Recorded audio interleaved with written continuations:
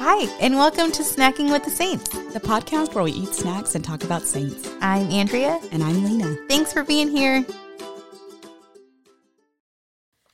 All right, now, should we start? Let's do it. Okay. Hi, everyone. Welcome back to another episode. We're kicking off Hispanic Heritage Month. Yes, I'm excited for this I'm super excited for it, too. Yeah. So the whole month, we're going to do Latino Hispanic Saints. Mostly because when we looked at the list, we couldn't only decide for one episode. We wanted to do a lot. It's a whole month, so let's celebrate all month. I'm excited. Should we talk about snacks? Let's do that. Okay. My snack was on theme for... It was definitely on point, and I did not just go in for one bite. I went for several bites because it was super good. Yeah, so I gave Lena English cucumber. They're like the skinny ones, and those are more crunchy. And then I put some lime on it, and then some tahini. Which I knew you liked, but this was like the savory option. I did, yeah. So you introduced me to tahini, and we did it on apples, which was wonderful. And then you did it on the cucumbers, which I didn't know that the English cucumber was extra crunchy, but that makes a difference. The crunch makes a difference. And just the like the acidity of it, and then the tahini, it was wonderful. It's very refreshing. It is. Like, I feel like if jumping in a pool on a hot day could be a food, it's that. Oh, interesting. Do you know what I mean? I did not have that imagery when I was eating it. That's how it makes me feel. I felt pretty happy when I was eating it. It's one of my favorite snacks. You know, I don't eat it enough. Every time I eat it, I'm like, why don't I eat this every day? Why isn't it just a staple? Yeah. Yeah, it's good. It could replace chips for me, I think. I need to do it more. Yeah, because of the crunch? Yeah, the crunch. The salty. Yeah, all of it. It's got all of it. Great snack. Yeah, I loved it. So thank you. Yeah. I feel like now I understand what tahini is, like what its possibilities are. There's lots of possibilities. Yeah. So I'm excited to just get in that world. Do you know some people sell like a fruit cup, but like all the fruits, like apple, watermelon. Like a fruit salad? Kind of like a fruit salad and cucumbers though. Oh. And it's like in a cup. So you like douse it with the lemon and you douse it with tahini. And you can put other like hot sauce in it too. And then you eat it and then you drink the liquid at the end. My mouth is watering right now. So that is like it's like the savory and it's just the sweet. Got everything. Yeah. Yeah. Luis loves Where do you that. get It's that? not like little fruit stands. Like have you ever seen corn in a cup? Like yes, the elote stands? Yeah. It'll be like around that. Ooh, like that's sometimes they have both of those. them there because it's the same. Take me spice to those and places. lemon. I will. Yeah. Okay. To me, I really like one or the other. Like I like the sweet or the savory, but Luis loves just the whole mix. Yeah. Yeah. I could be down with that. Yeah. Okay. My snack for you was not on theme with my saint, but today is the feast of the Nativity of the Blessed Mother, or the Blessed Virgin Mary. So basically like her birthday. Yeah. So I wanted to get you cupcakes, and I had asked a friend of mine, what flavor do you think Mother Mary would like? And she said red velvet, which I thought velvet, is fitting for a queen. Oh. She's the queen of heaven. Yeah. So I got you mini red velvet cupcakes. Yeah. They were great. Super light, very just, you know what? The issue is that they were very light, and the frosting, cake was light. The frosting was also light and overpowering. So it was overpowering? Was not. Oh, so the problem is that they're mini and not overpowering. So like you could easily just like pound those back. I mean, I got a dozen mini little red velvet. What's the situation? Am I keeping those? Are you taking some? Because when I give a dessert, I like to give the full dessert. Like I don't want to bring back some of the dessert. I like to just give it to you. On the one hand, I'm like happy, but on the other hand, I'm like, oh no, I'm going to eat this whole box. You know what I just realized is your blessing for last time was like, I've kicked my sugar addiction. Oh, here I burden for this time. I'm back. It's happening again. Okay. All right, because I started to feel real guilty. Do you know how it happened? We don't have a Trader Joe's super close by, so when I'm in the part of town with a Trader Joe's, I go and stock up. Yep. So I got, and I was like, I have it under control. I can handle this. I could not. I ate so much sugar in one day. I was like sick to my stomach all night. No, and but now I'm just back. Does that deter you when you feel that sickness? Is it like, like I shouldn't have done it? Or I would say like I'm still not like craving it as hard as I was. I'm not craving Dr. Pepper anymore. Just like that break from Dr. Pepper. The habit of just getting I don't need it. And I've had some since then, and I'm like, why was I addicted to this? I don't even need this anymore. But I'm having dessert again every night, which I don't feel like I need in this season of life, but also I do.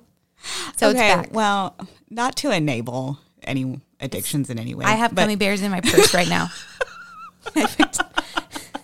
Okay. So it's already happening. Thanks for that confession. Yeah. I'm going to go back to just one of the reasons I love the Catholic faith is that we have periods of fasting, but we also have these periods of feast. Love it. Yeah. And so it's it's like a delicate balance of both. And to be able to celebrate the Blessed Mother's birthday and just her Immaculate Conception, just all of it is just a beautiful part of the celebratory nature of our faith. Yeah. And, so we had we were with friends this morning. They're great friends of ours, and we did a little birthday cake, and the kids decorated Happy Birthday Mary on there. So cute. So it was just nice. It's just these little ways to celebrate our faith and recognize that the joy in our faith. So that's really why I brought the snack. But sorry, thank you.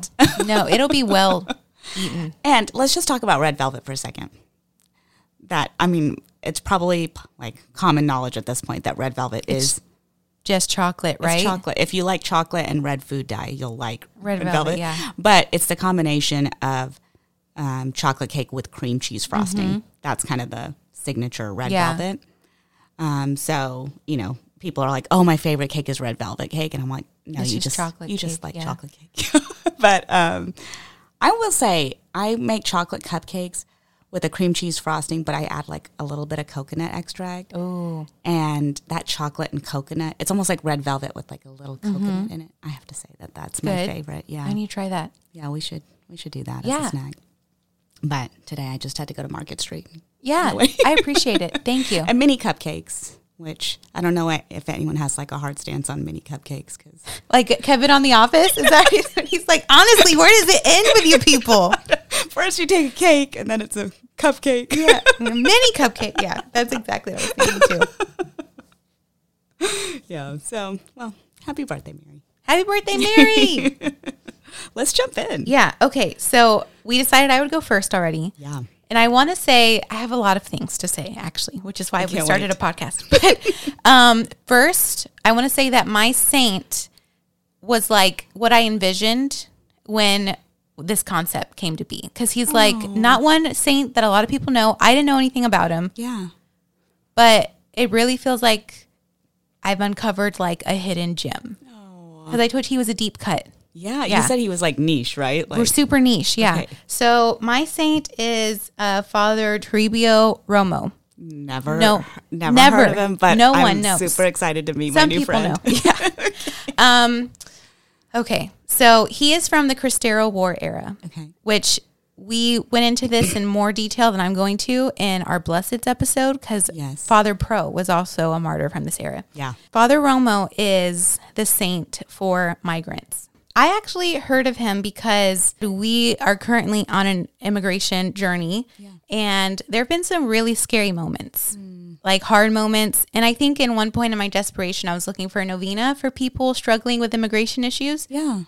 And I quickly read a blurb about him and was like, whoa, that's crazy. And then kept going because he wasn't who I felt like we needed in that instance. Right. But I kept in the back of my head, and now I have a new friend. Oh, awesome.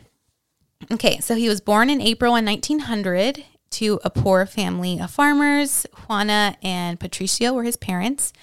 And he was born to a very small town called Santa Ana de Guadalupe, which is in the state of Jalisco. Mm-hmm. And he had two siblings, a sister, Maria, and a younger brother, Roman, and he would also become a priest. And then this will come back later. He... The family was notably very light-skinned, and they had blue eyes. Oh, wow. Which is pretty common. And my husband has hazel eyes, and his sister has green eyes. Yeah. I so wanted our babies to get the colored eyes gene, but they didn't. Ben has my eyes, so. Oh, they're beautiful. I guess they're all right. They're just not sorry, Ben. Beautifully colored, just brown. Anyway. Hey. I love colored eyes. It's probably I love brown eyes. I'm just going to put that out there for all the brown-eyed people. Thank you. So Toribio stood out from other children early on just from like his intelligence and he was very contemplative. And at age 13, he entered the seminary, and then he got special permission from the Vatican to be ordained a priest younger than normal. So he became a priest at the age of 23. Oh, very cool. Yeah. So in 1923, he celebrates his first mass.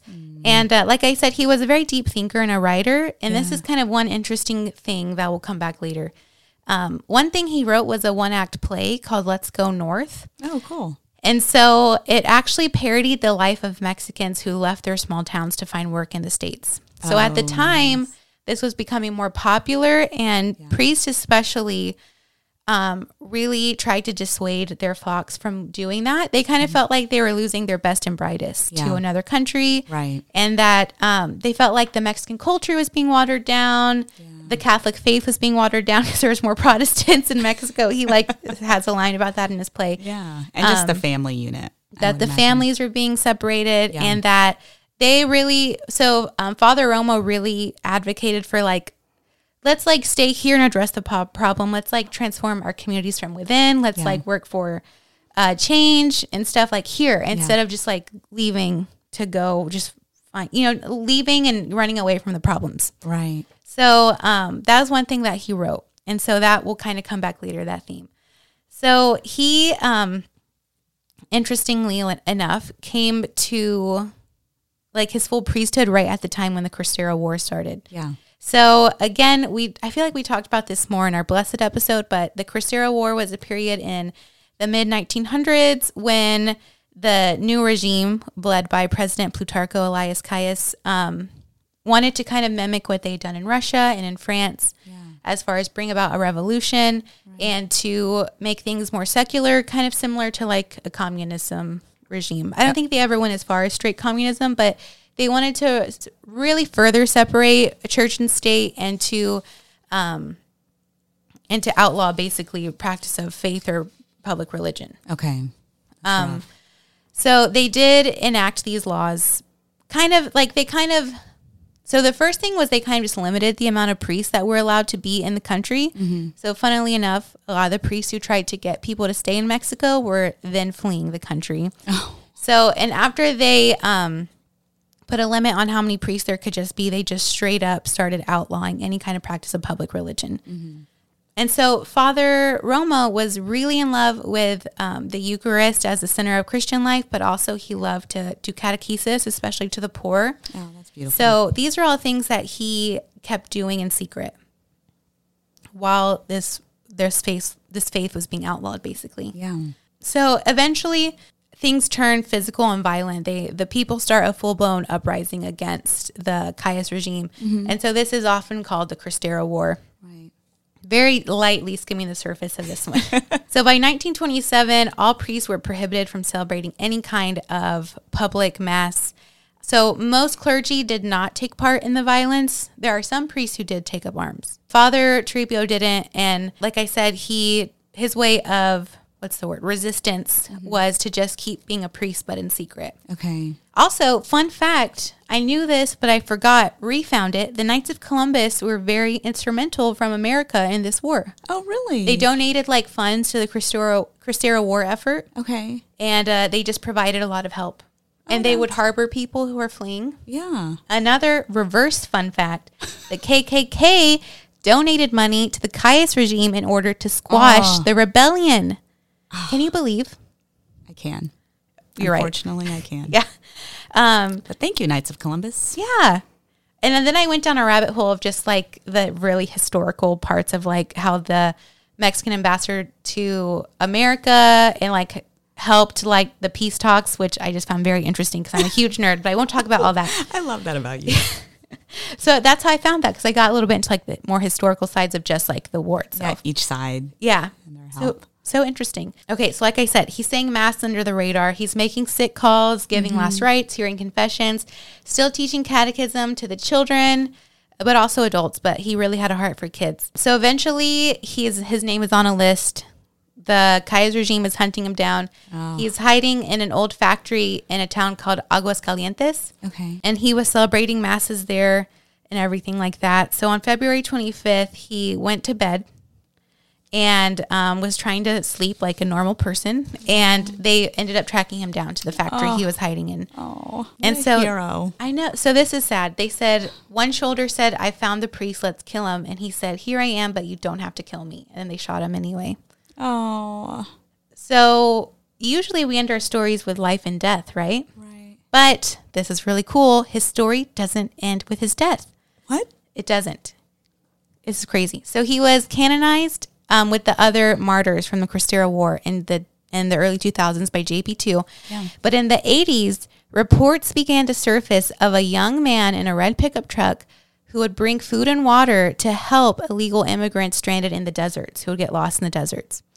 Now, they always described him the same way. He was either a young priest or a young cowboy. Now, one of his covers that he would use to travel around was like a cowboy, like a ranch hand. It's so cool that a priest had a cover like that. Yeah, he did. But they would always say he was really light-skinned, but had blue eyes, but clearly spoke Spanish. So there are these reports that start coming in that this priest or cowboy with blue eyes appeared just in time to rescue people from drowning in the river. Other times, it was like the people were invisible to the Border Patrol agents tracking them. Other times he stepped in. That kind of reminded me of Lord of the Rings, when they put on the elf cloaks and they're invisible. One time it said that he protected someone from a rattlesnake. Oftentimes when he would find these people struggling, he would help them and then tell them where they could find work. Oh, he sounds like a superhero. He kind of is. So when the immigrants would say, what's your name? He would say, my name is Toribio Romo. And sometimes they would say, where can I find you if I ever go back? Like to say thank you, he would say, you can find me in the church in Santa Ana de Guadalupe. Oh, so there's multiple accounts of multiple accounts, same thing. What's your name? Where are you from? Blue eyes, light-skinned. Oh, my goodness. So does the church recognize those? The church has neither confirmed nor denied. Okay, interesting. Yeah. Yeah, so whenever the people go to the church where he said they can find him, his picture is there next to his casket and his relics.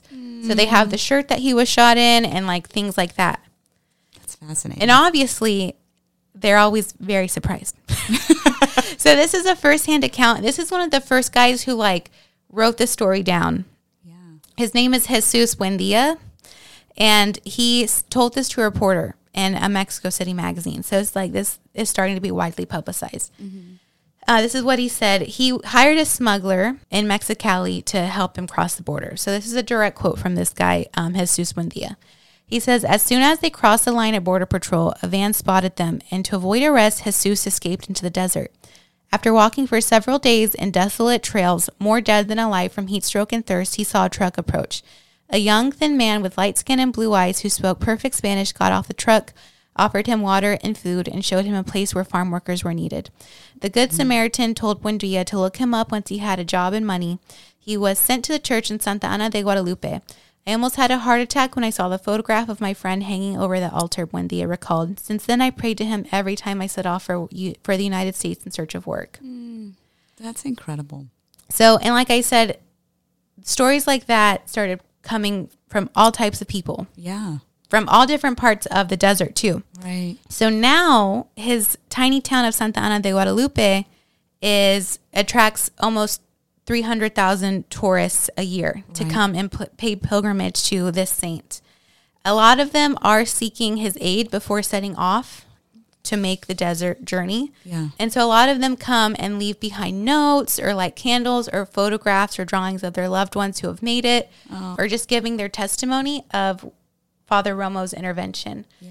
I love that he is just a provider of like water and like a place to work. Yeah. He sends them where they can find like what they came for. Yeah. But like helps them get out of the desert too. Yeah. I mean there's so much symbolism in that. Yeah, exactly. I mean? Like just So a lot of this describing the town is from an article in the Texas Monthly of someone who's from Santa Ana de Guadalupe. Yeah. So distantly, she's related to Father Romo. Okay. So she's kind of describing what the church is like. So she said in her article, one testimonial poster shows a photograph of an 18-year-old woman with a message from her parents thanking Father Romo, quote, for having granted us the miracle of finding the body of our daughter, Mirabelle, who died in the desert of the United States. So that she had gotten lost and they prayed that they could at least find her. Yeah. Parents. Peace of mind. Mm-hmm. So she also said there were a lot of photographs of Mexican immigrants who had joined the U.S. military who are being deployed to serve in Iraq and Afghanistan when we were there, asking for his protection. Yeah.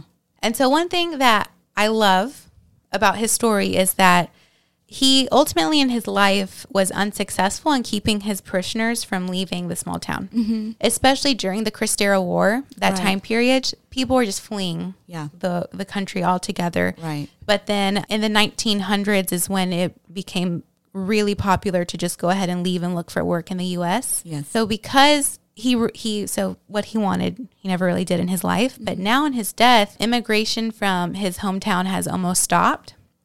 It used to be a small ranching village, and there were like less than 400 people who lived there still. And the people who did were usually the really elderly, and they were living off of what their family in the U.S. would send back. Yeah. But now the people who live there, the people who grew up there, who have family there, are coming back because since his canonization and since these stories have started, his popularity. Now, because of his popularity, like I said, there's thousands of tourists who come each year. And now the town has an economy, basically. So people migrated to his town. Yeah, like people who had left came back. Yeah. So the priest there, his name is Father Gonzalez. He's actually done a lot for the community. He was quoted in the article I read saying it's not about like to capitalize on the popularity, but rather just to serve the tourists who come. Yeah. So and evangelize. Yes. So before I forgot the number. I think before like the chapel where his body was in was like laughably small. Maybe 100 people fit in there, but now they're building like a bigger chapel where more people can come. Yeah. But also now like there's restaurants and places for pilgrims to stay and like places to work. Yeah. Yeah. Exactly. So people coming have made these jobs for these people, and now the economy and the village has grown like a lot. Okay. I feel like it just comes so full circle because he was like trying to provide for people in the desert and provide a place for them to work, and it ended up being like his hometown that became this place instead of them fleeing. Like it was like he brought them back home. Yeah. So that's kind of the full circle piece actually, is that Father Gonzalez said a story that was dear to him was that a woman who he had met in the parish was praying for her two sons. She had tried to convince them not to make the trip over the border, but they were dead set on going together. Right. And so she was there to pray for them and ask Father Romo's intercession. Oh. And so she said Father Gonzalez said a couple days later, she came back and tearfully like explained to Father Gonzalez that she believes her sons met Father Romo in the desert. Her sons told her that a man, a light-skinned man, encountered them right before they were going to cross the river. And he told them that they weren't going to make it over and that they should go home because their parents were worried about them. And they turned around and didn't make the trip. That's amazing. Yeah. So first of all, when I found his name, obviously like the immigration journey me and my husband are on is very different. So that's why I didn't really dive into him then. Right. But I had read like there is a saint that appears to people in the desert. And I was like, well, okay, I want to know more about that. So that's why I wanted to talk about him now. I mean, can I add on something to this? Because there's so much desert imagery here, and I feel like the desert and just what Jesus going into the desert being, the time of temptation and all of that, like the symbolism of the desert in the Bible of like, and that Father Romo is like this helper for when you're in the desert. So when you're in that spiritual desert and feeling alone or feeling tempted or feeling like just kind of at this low spiritually, that could also maybe be a saint that you could ask for intercession to like bring you back home. Oh yeah. Do you know what I mean? I love that.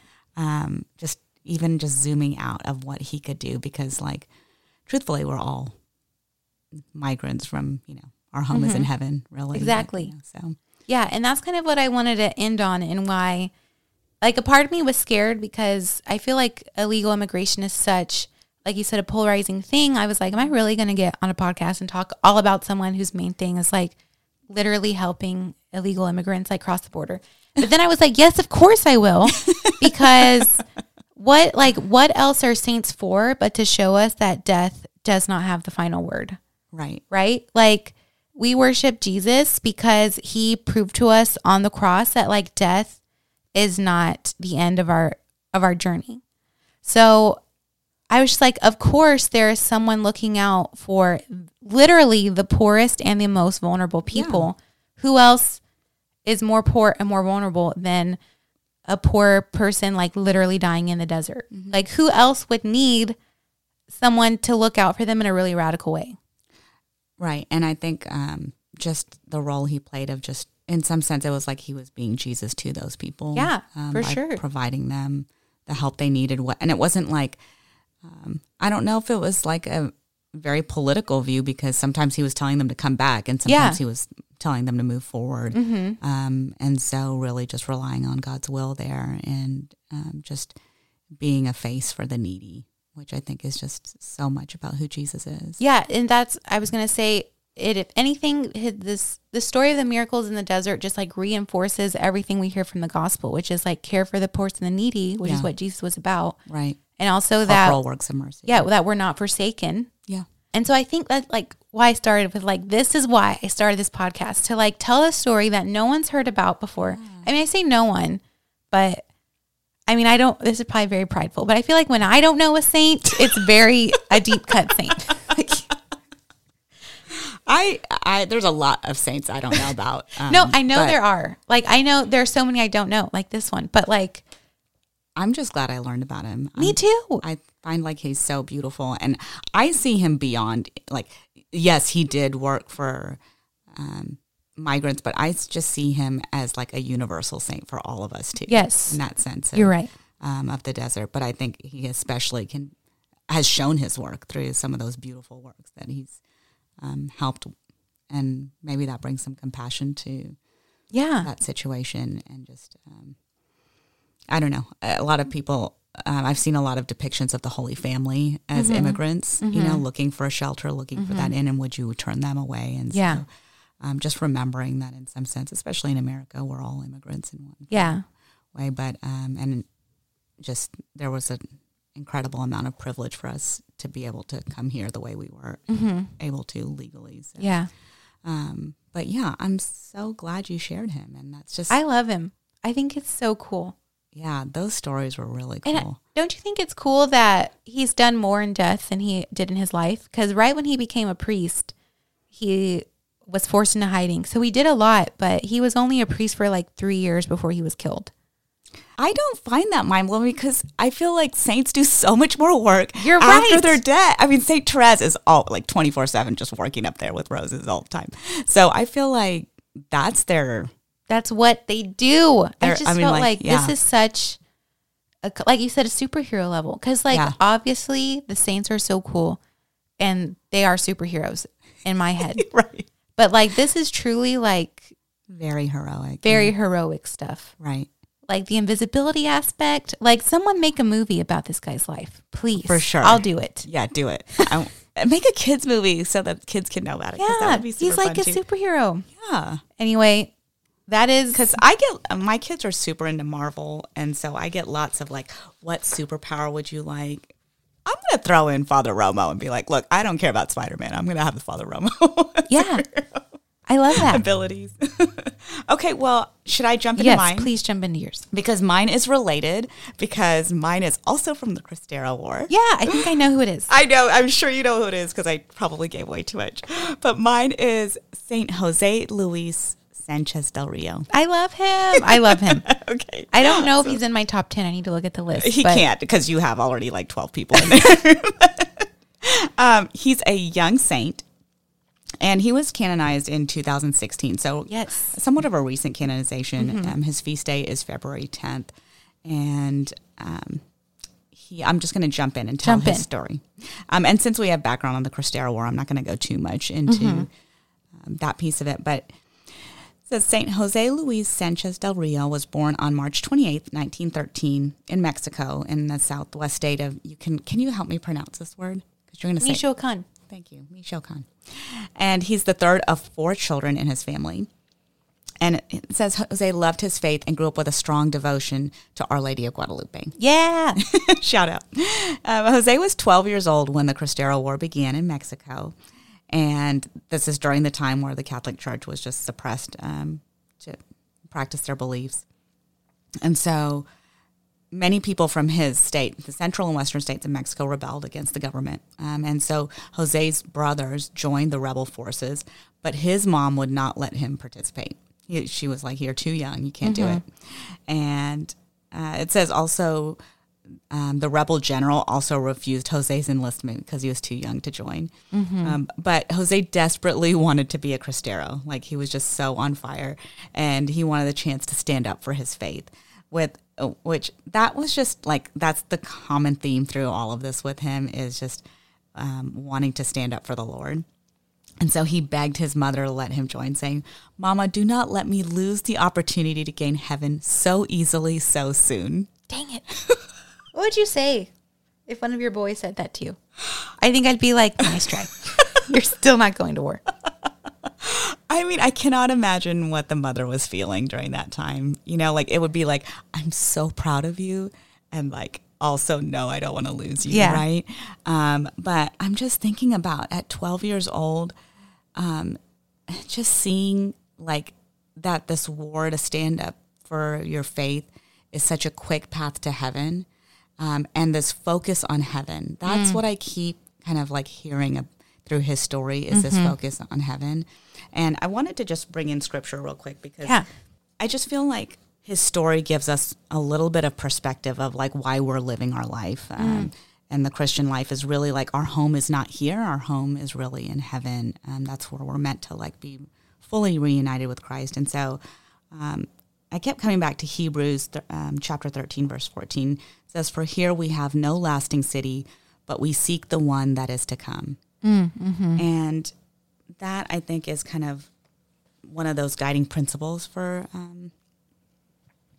Saint Jose. Do I call him Saint Jose to shorten it, or do I need to go? Do I say the whole name full out? I usually call him Jose Sanchez del Rio. You just call him Jose Sanchez del Rio. Okay. So, but his last name is pretty long. You can say Saint Jose. Because Father Romo actually had another last name, but I just call him Father Romo. Okay, I'm just going to shorten it to Saint Jose for the story part. He just always had his eyes on heaven. So, like, everything in this life was like a means to get to heaven. And so instead of all of the temporal satisfactions of like the earthly life, he's just like, what is the shortest and quickest way? And can I do that? Right? Like, no matter how painful that was. And his story is super painful. Yes. And so he says this to his mom, and the general finally allows Jose to become a flag bearer for the troop. And Jose was nicknamed Tarcissus by the Cristeros after the early Christian saint martyred for protecting the Eucharist. So he had a love for the Eucharist. And so was 14. General Mendoza's horse was killed during heavy fighting. And so Jose, and General Mendoza is like the rebel general at the time.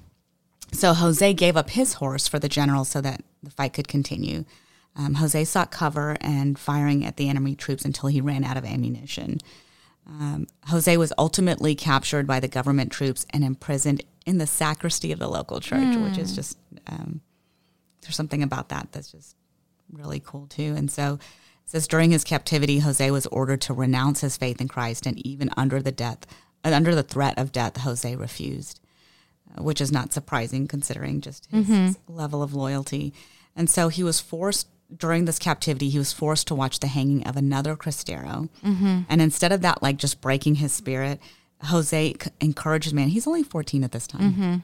He's encouraging this man that's getting like experiencing this hanging and saying, telling him that they would meet again soon in heaven. And so he just had this eternal hope, even in the midst of sorrow, that like there was another life that was coming. And it said that during his time in captivity, Jose prayed the rosary daily and wrote a letter to his mother, which I just love that. Like, you know, he still had that love for his mom. And so he told her he was ready to fulfill the will of God. Very heroic, just so much bravery here. And even Jose's dad, in an attempt to save him, tried to like raise funds for a ransom, but wasn't able to do so in time. But just Jose just remained totally unwavering in his faith. And on February 10th, 1928, so a month before his 15th birthday, after realizing that the that they wouldn't be able to break Jose's faith, the government troops cut the bottom of his feet and forced him to walk around the town toward the cemetery. Just such a brutal torture.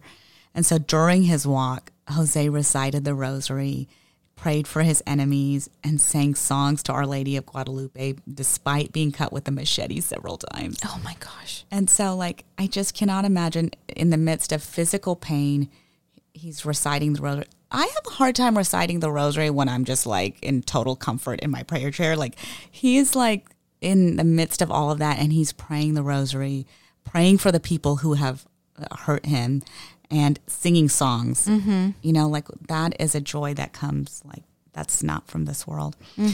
And so he cried out in pain but didn't give in, and they told him, if you shout death to Christ the King, they would spare his life. Instead, Jose would shout, I will never give in. Viva Cristo Rey y Santa Maria de Guadalupe. So that was just, that was so life-giving for him that he was just like, I will never say those words. And instead, I will say, like, long live Christ, right? And so at the age of 14, St. Jose Luis Sanchez del Rio died as a martyr on February 10th, 1928. And he was beatified by Pope Benedict in 2005 and officially canonized in 2016. Yeah. St. Jose is also the patron saint of persecuted Christians, children, adolescents, and his hometown. And like I said, his feast day is on February 10th. But if you ever see a picture of him, he's usually depicted holding a rosary for his devotion to the Virgin Guadalupe. You'll see that, like, his feet are cut up, and, like, there's usually like a trail of blood for, like, the walking that he did. And that he's also, in one of his hands, he's holding a palm branch, and that symbolizes, like, his victory of his martyrdom. But he also, in the picture that I saw, he was wearing a sash, and it had a quote on it that said, never was it so easy to become a saint, which is the words he spoke to his mother to convince her to let him join the Cristero War. So, like, dang it. So it's like he's bloody and, like, beaten up, and he's like, see how easy it is to become a saint? You know, like, just that his vision is so different from like our earthly, like, vision of comfort and security. Yeah. And he's like, look, this is all just a pathway. Like, all of this, like, mortification is just a pathway to a better life. Yeah, this is not it. Who has that at 14 or 12? You know, like, that's just such Again, I want to talk to his mom. I want to ask her what she did. Just what a gift that he had that devotion and that he could share that with us. And so I just loved learning about him because, first off, I love young saints. Like, I find them to be, like, super inspirational because they have the childlike faith that we're all taught to, like, go back to, and they have that devotion, and just there's just a certain, like, joyful wisdom that just comes from their spirituality that I'm just like, oh, just give me a little piece of that, you know. And so St. Jose is just, I love him. I really think he's just so inspirational, so heroic. And so I'm really glad I got to, like, just delve into that. And he is a continuous reminder that we are not living for this world. So, like, whenever I'm going to talk to him, like, whenever I get caught up in the details of my life and, like, oh, this, like, you know, little small thing is bothering me, and be like, okay, just remind me that I'm not living for this life. You know? So just what a beautiful saint. St. Jose Luis Sanchez del Rio. I love him. Pray for us.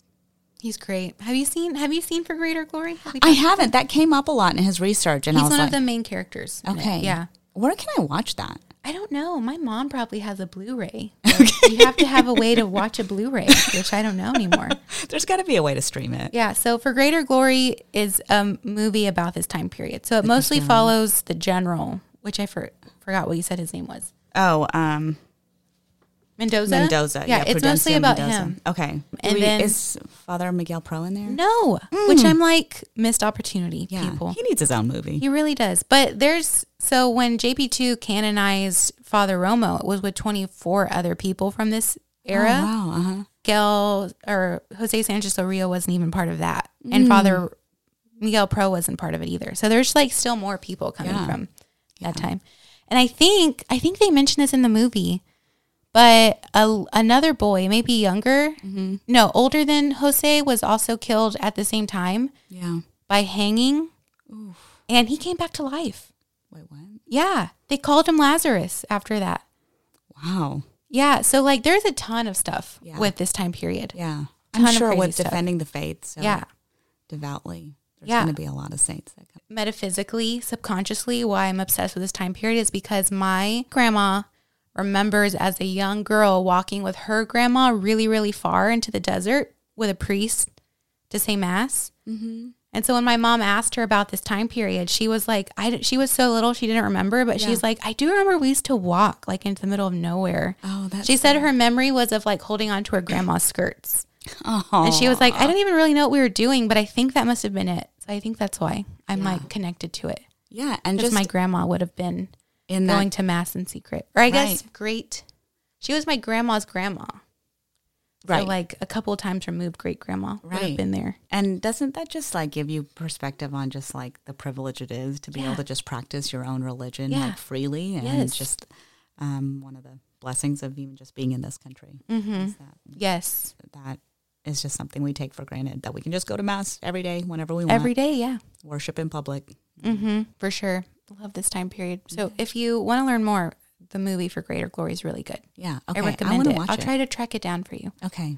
Let's put it in our show notes if we have. Do we have show notes? I don't even know, but it just sounds cool. I don't know. I think we do. I don't put a lot in there. But I'll try to find it. I just wanted to say it. I don't know. We have that. Yeah. No, we do. We do. We'll do it. Sweet. Yeah.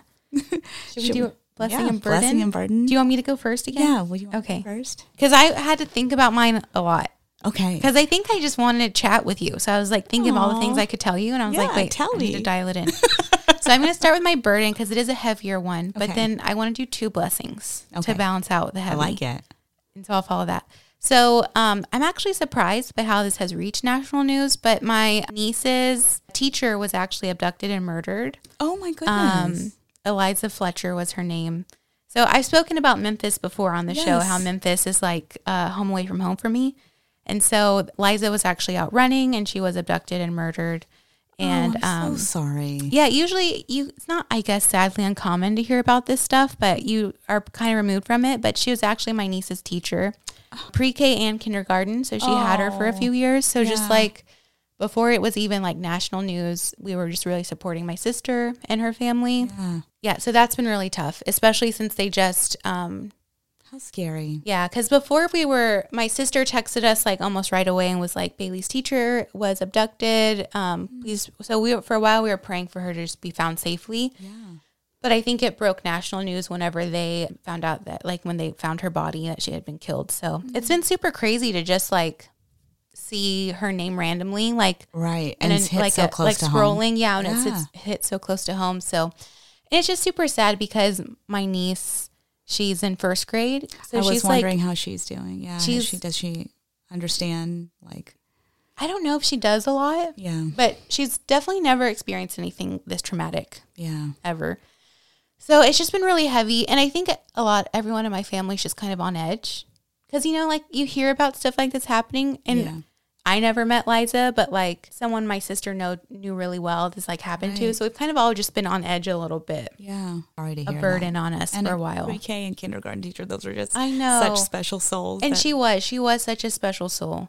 And she was a mother and a wife. So that's just been really hard to like support family through that. Right. I'm sorry. Yeah. And like I said, also weird that I see it randomly. Like when I'm not expecting, like scrolling, I'll see some. Just like a news story? Yeah, because it broke national news. And I think there's also a lot of discourse that she was, she was a busy wife and mom. So she was running really early in the morning when she had no other time to run. So I think there's just a lot of discourse about that. Questioning like why.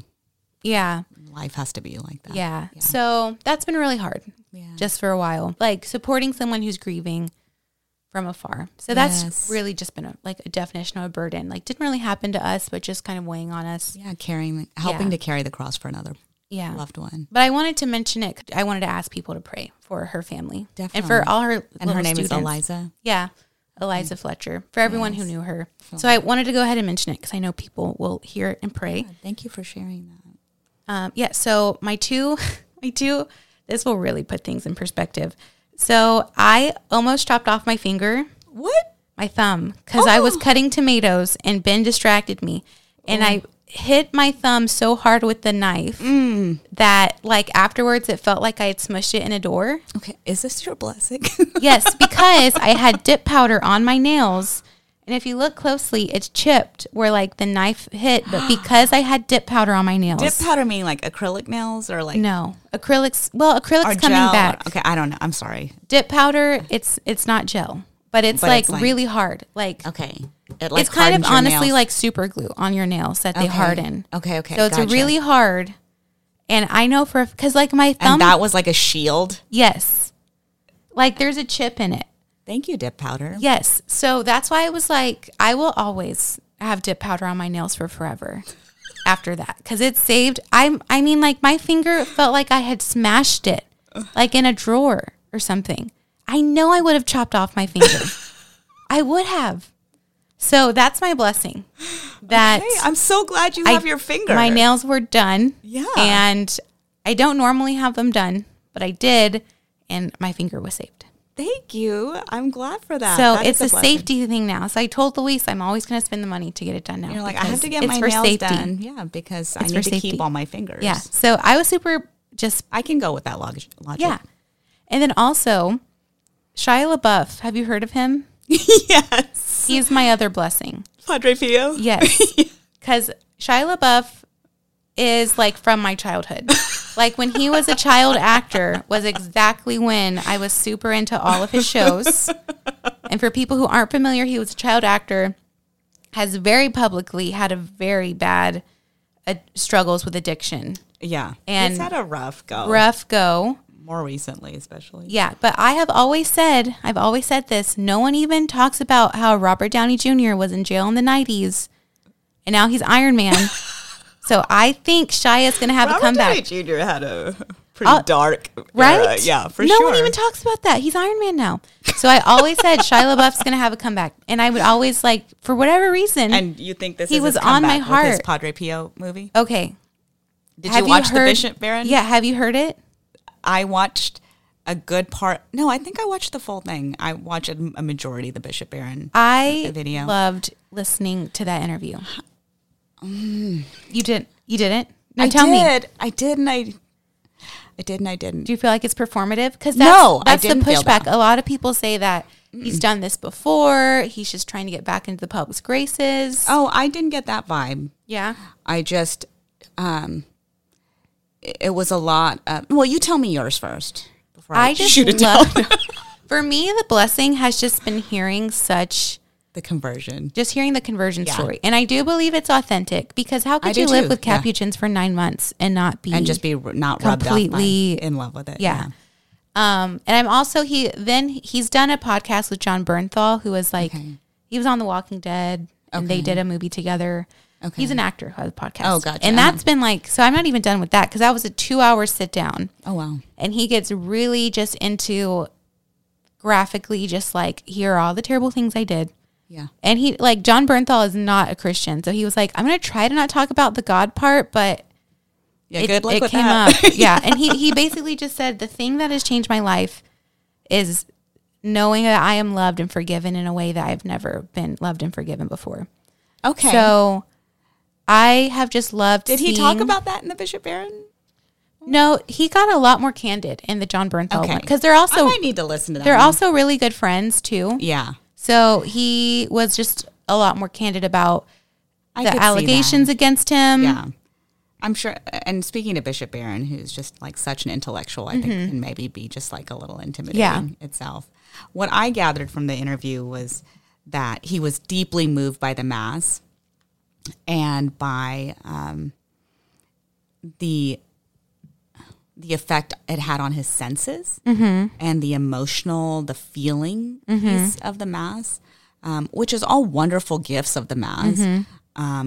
But I wasn't hearing relationship with Jesus and like where that was like hitting him. So the fact that you're saying the being loved and forgiven, that like helps to kind of bridge that, because I was like, is this just all a sensory thing that you're just loving the Mass and the incense and the ritual and the Latin rite, because he's just especially said he loved the Latin rite because of. No, I can see that because he did say that he didn't even know what the words meant. It was all feeling, which definitely like I can see appeal to a certain type of like actor. That's just, he said it felt performative in a way that appealed to him as a performer. Yeah. Like, because he has to go by feeling in order to perform. And there are some performative pieces of, I mean, like just naturally we recite things and we do that. So it's not necessarily needing a negative connotation. No, he didn't mean, he felt like it was like, like a beautiful display. No, I could see that. He did really talk about a lot of like the relationship. The sensory. No, yeah. Yeah. And so I was like, I like where we're going, but there's this other big aspect that like I want to see happen for him. Yeah. And so maybe this is I think he talked about it more. And he like just really beautiful things where like he said like, like his baby, they had a scare with his baby, like a health scare. And he was like, I can now like be like they talked about like manliness, and he was like, as a man, I can go with my wife and like tell her like God's going to take care of us. We're going to be okay while she's freaking out. And she was like he was talking about. Yes, he did mention that piece about the masculinity of what to rely on. Yeah. Yes. So I've just loved seeing like such a nitty gritty conversion, like a real raw. Yes, because like obviously I loved stories. That's why we do this, because I want to tell these stories. So I loved hearing his story. Yeah. I want to keep seeing it unfold. Yes. I do also, like, there's been a lot of criticism, like, should we have given a platform to someone with these allegations against them? But also, like, I think the main one... We're all sinners. Exactly. I think because they were violence against women, certain people felt a little triggered hearing it talked about. Sense. Yeah. Which he really owns, to his credit. And he said, like, I want to own it publicly because I don't think enough men do. Just a lot. Just loved hearing and seeing this, and especially since I always said, like, that was always my thing, like, I think I'm rooting for him to come through it. I don't know, she's like always in my heart, Shia LaBeouf's gonna come through all this mess he's been in, and he's gonna show everyone. So I love a good comeback story, and I'm not like, oh, this is all fake by any means. I think maybe this is like the beginning. I feel like a lot of people have been like, oh, he's like completely converted, and I'm like, I think we're on the tipping point here, but like, let's keep rooting for him. No, I'm rooting for him for sure. Yeah. But I've loved that. I like It's been like a big topic of conversation in our house lately. Cool to watch. Yeah, cool to watch. Oh, what I want to say is what the main criticism I've heard and agree with is that he is a baby Christian instead of being Catholics. Like, I feel like Catholics want to be like, look, we have a celebrity on our side. People have been saying, like, give him space and time to be a baby Christian. Yeah. Like, don't make him like a public authority on anything. Like, let him have his conversion. But I think some people want to be like a celebrity on our team, Right, yeah. So, like, kind of what people do with Mel Gibson. Like, Mel Gibson's Catholic. Right. I don't know.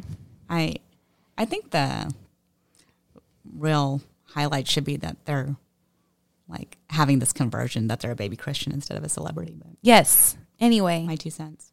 That was a long...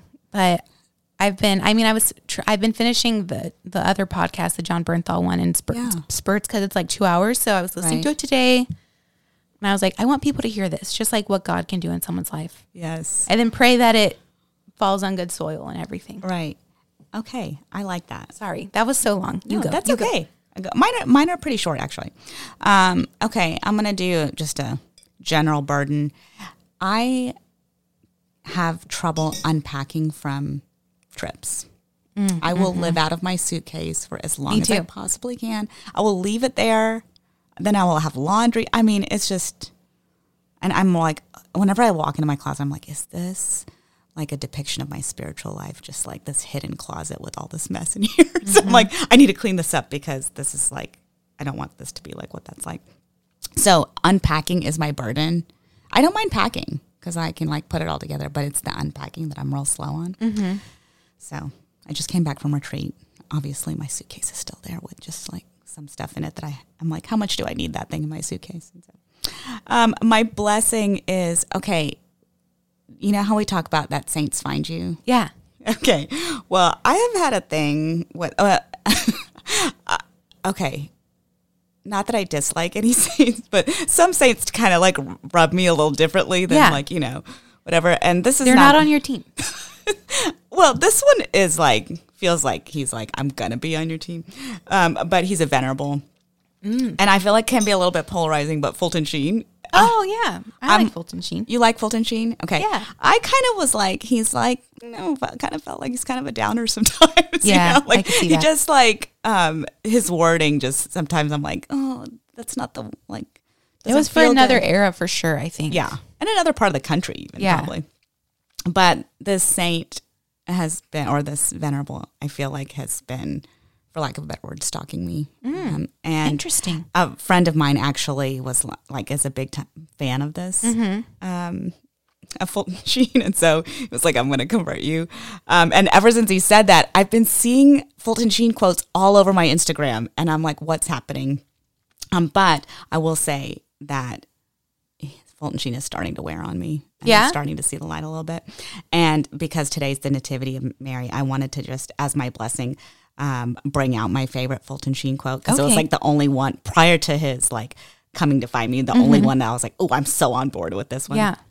But he's talking about the Blessed Mother, and it says, the moon does not take away from the brilliance of the sun. All of its light is reflected from the sun. The Blessed Mother reflects her divine Son. Without him, she is nothing. With him, she is the mother of men. Ooh. Boom. That's a good one. I was like, oh, that's beautiful. Like, he just understands her, like, what role she plays in her relationship with Christ and how she's just a reflection of him. Interesting. And with the sun and the moon, and, you know, the moon is depicted with the Blessed Mother a lot, too. Yeah. So, just beautiful. So interested to see how your friendship unfolds. I know. So I'm excited that, like, I'm always like looking for saints, but like when a saint finds me, I'm like, oh, this is exciting. Like, what do you have to teach me? So yeah, that's love that. Yeah. Well, Fulton Sheen is going to be praying for you, and hopefully he becomes a saint. Yeah. How should we end? We should just ask for intercessions from these beautiful saints that we've learned about. Okay, close this out. I feel like you have vision for the ending that I do not have. I don't have any vision for the ending, but for sure I'll close this out. Okay, I'm just going to ask for the intercession of Saint Jose Luis Sanchez del Rio and Father Romo, Saint Father Romo. Pray for us. Pray for us. Bye. Bye. Thanks for listening to this episode of Snacking with the Saints. Snacking with the Saints is a member of the Spoke Street Catholic Podcast Network.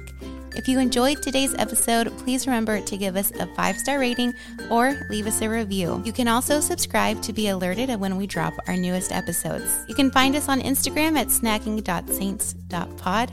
Come on over, tell us your blessing and burden for the week. Maybe we'll share it on air. And please remember to keep us in your prayers. We're definitely praying for all of you.